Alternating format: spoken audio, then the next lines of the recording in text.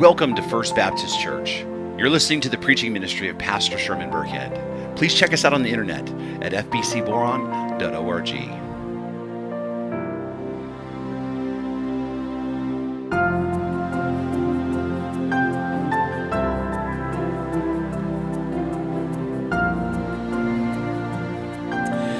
Hi there, this is Pastor Sherman Burkhead, and this is Grace and Truth, a devotion that is meant to encourage you, but also meant to challenge you to grow in your relationship with Jesus Christ through a time in the Word and time in prayer. If you hear a crunching sound through this audio, just know that I've got Calvin in the office with me, and he is chewing on one of his bones.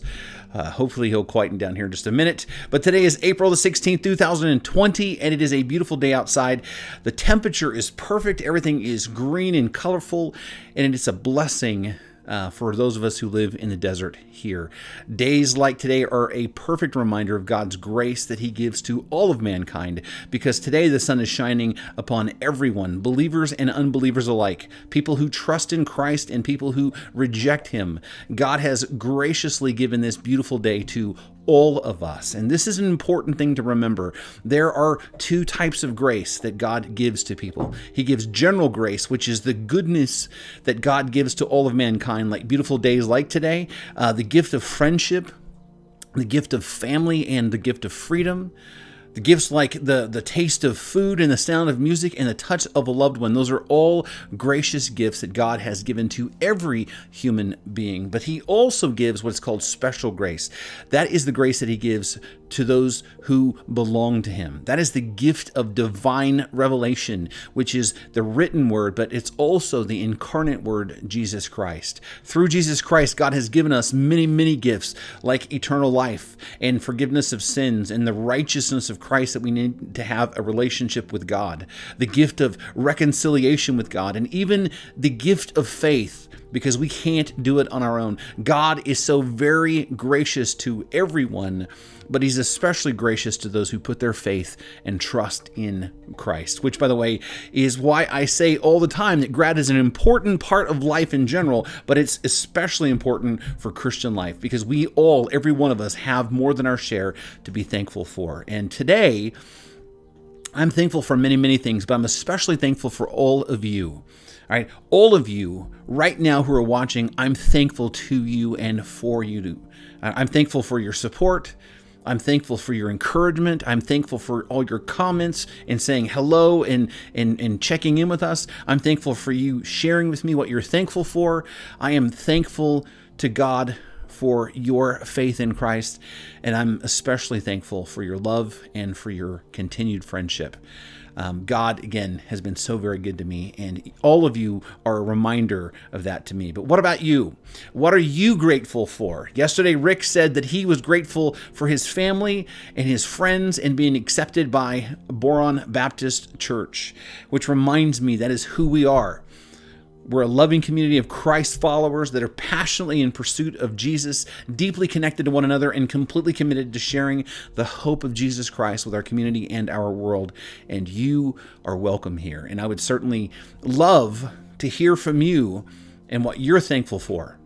You can message me here on Facebook. You can email me at fbcboron@gmail.com, or you can call us at the office at 760-762-5149. Let us practice our gratitude together. Today, I'd like for you to turn with me in your Bibles to John chapter 11. John chapter 11. We're going to be reading verses 30 through 35. So John chapter 11, verse 30 through 35 reads this way. Now Jesus had not yet come into the village, but was still in the place where Martha had met him.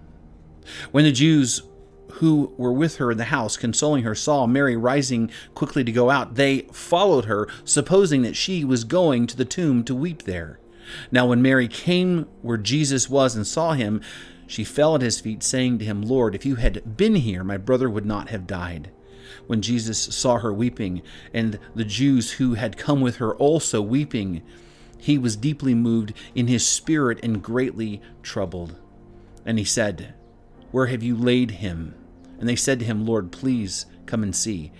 And in the shortest verse, in one of the most important verses of the Bible, it says, Jesus wept. Jesus cried real tears. Now why? One of the most important questions you can ask when it comes to reading the Bible and studying the Bible is to ask the question, why? Why would he cry? Why would Jesus cry in a moment like this? You see, Jesus, when he had heard that Lazarus was sick, he didn't immediately come to go heal him. In fact, actually, he waited. He waited several days and said that he had fallen asleep and that God was going to be glorified. He knew that Lazarus was going to die. He knew that he would die and that Jesus was going to go back to Bethany and raise Lazarus to new life. That was the plan, right? He had come back there to glorify the Father by raising Lazarus from the dead, and this would then inspire many people to faith, and it would strengthen the faith of many others. So this would have been a good thing, right? So why cry about it, right? Because the tears these people shed, right? Why would he cry? Because those tears would soon be turned to joy. He knows he had come there to make them joyful again. Not to mention, Jesus is not just a miracle worker. He's not just some guy in the Bible. He's not just some man that God uses supernaturally. He is incarnate deity. He is God in the flesh. This, by the way, is why theology is so important, right? Remember, in the same book, John opened up with the words, "In the beginning was the Word, and the Word was with God, and the Word was God." He was in the beginning with God. And if you have any questions about who the Word might be, John tells us in verse 14 of the same chapter, he says, "And the Word became flesh and dwelt among us, and we have seen his glory, glory as of the only Son from the Father, full of grace and truth." Jesus is the incarnate Word. He is God in the flesh. He is the second member of the Trinity. So why then would he cry? Being God, he knows that Lazarus was going to die. Being God, that he knew that he would raise him back to life. Being God, he's the one who planned for this. He is the one who's in full control of the entire situation. Why would Jesus cry? Well, the answer to the verse is verse 33. When Jesus saw her weeping, and the Jews who had come with her also weeping, he was deeply moved in his spirit and greatly troubled. What you need to understand is when we read this text, that's an important, verse there, but when we read it in English, it doesn't always fully capture the emotion of the text. The Greek language is so much more rich. And what it's saying here is when Jesus was deeply moved, the Greek word here means he literally made an audible sound like a snort. The word is rooted in the sound a horse would make when a horse was upset or agitated. It's an audible, physical reaction to something. Right? He sees these people and he responds physically that causes him to make a groan or a snort or a noise out loud. The point being that Jesus, seeing his friends in grief, has this emotional and physical impact on him. This wasn't just a moment of melancholy sadness. This wasn't just sentimentality like, oh, look at those poor little creatures, right? This was a very real, very powerful sense of grief. Jesus was deeply moved emotionally by the pain of his friends. Their grief had a profound impact on him. And this caused him to weep, to shed real tears. And this has a lot to tell us about who Christ is. Right? The first thing that it tells us that God is a personal being. Jesus Christ was fully man, but also fully God. The Bible tells us that he is the radiance of the glory of God, the exact imprint of his nature. In Jesus Christ, we see the fullness of God's revelation. And what we see here is that he is not some impersonal cosmological force. He isn't some disinterested creator who's absent from his creation. God is not some emotionless despot who can't relate to us. He's a personal being, a being who created us to have a relationship with him. We are relational beings because we're made in his image. God is personal and he is relational. In fact, that is why Jesus came in the flesh, to be with us and to build a relationship with us, to restore us back into a relationship with God. Secondly, it tells us that Christ is compassionate. Christ literally feels something for us. His feelings, his love for us is real. His his love is not just some high ideal, right? His love is not just some obedience to some kind of a standard. His love is certainly volitional, and it's an act of his will, but it is also emotional. Jesus feels compassion for us. He feels love for us. And that moves him emotionally toward us. Christ is moved for us emotionally. Now let's be really careful here. Okay? Christ doesn't experience emotions exactly the way that we do because he is God and he is holy. Christ, unlike us, cannot be swept away by his emotions. Christ, unlike us, can never lose control of his emotions. But his emotions are real for him nonetheless. The thing that we need to see here is Christ absolutely experiences emotions toward us, right? He knows what it's like. He can identify with us. He came into the world to walk in our shoes, and he knows and feels our feelings. And his love for us is a very real love, which then leads to number 3. Christ cares about what you're going through. This is a truth that you need to hold on to today. This is a truth that's relevant to your life right now. He cares about what's happening to you individually. He doesn't just care about humanity in general. He cares about you specifically as a human being, right? He knows your pain. He knows your heartache. He knows what you're going through. And he cares when you feel pain and you feel all alone and life, everything is going sideways. Remember, the creator of the universe knows your name, and he cares about you and what you're going through individually. Christ is moved by your grief. Your tears mean something to him. That's what the Bible tells us, right? The Lord is near to the brokenhearted and saves the crushed in spirit. That's why Jesus says to us, "Come, all you who labor and who are heavy laden. I will give you rest. Take up my yoke upon you and learn from me, for I am gentle and lowly in heart, and you will find rest for your souls. For my yoke is easy and my burden is light." That is why Peter says to us, cast all your anxieties on him because he cares for you. And if there's one thing to remember from our time today, if you forget everything else I said, let that be something you remember. Christ cares for you individually. In fact, he cares so much for you that he came into the world to rescue you.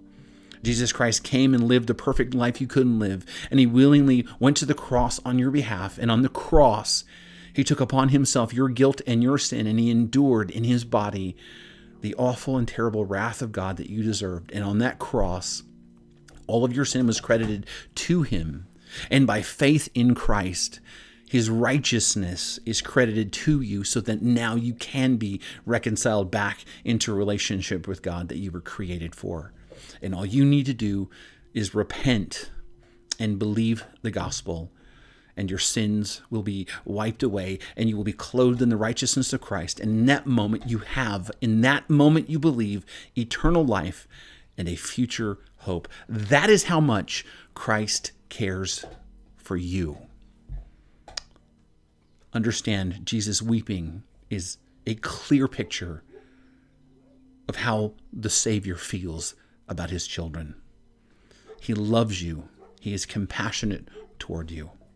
Turn to him and hold on to him in faith. Let us pray.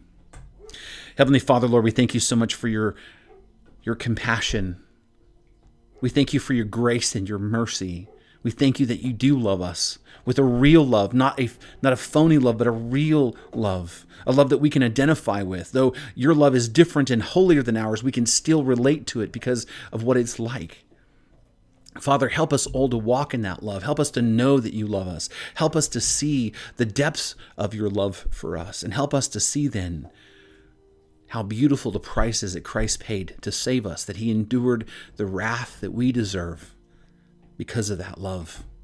Father, we pray that you would glorify yourself by opening our eyes to that love more and more, and that all of us, Lord God, would walk in that and be transformed by that and be changed by that, so we would go out into the world and do what you're calling us to do, which is to follow you and share the hope of Christ with our community and our world. Help us, Lord God, to storm the gates of hell for your glory.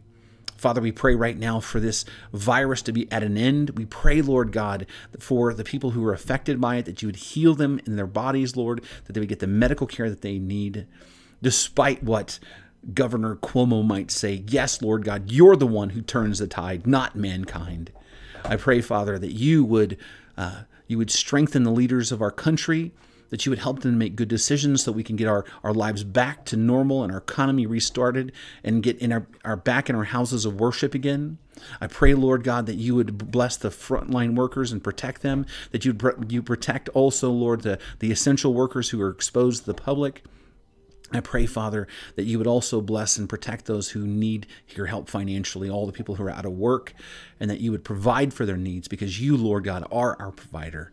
I pray, Father, you would bless those who are struggling financially. And I pray, Father, most importantly, Lord, that through this, people's eyes and hearts would be turned to you, and that the lessons we'd learn from this, Lord, is that our freedoms are valuable, and our relationship with you is the most important thing that we have, and that we would not take it for granted, and that we would live as people who are grateful to God for those things, and we would defend those things as well. I pray, Father, for your gracious hope to reign supreme over all of our community and our country as well. We give you all the praise and the glory. In Jesus' name we pray. Amen. So with that, I thank you so much for joining me, and thank you for tolerating Calvin here chewing on his bone. If I could move the camera around, I'd show you him, but he's my buddy here at the office. But with that, please know that you were loved, you were prayed for, you were deeply missed, and we look forward to seeing you very soon. Grace and peace. You've been listening to the preaching ministry of Pastor Sherman Burkhead, a production of First Baptist Church in Boron, California.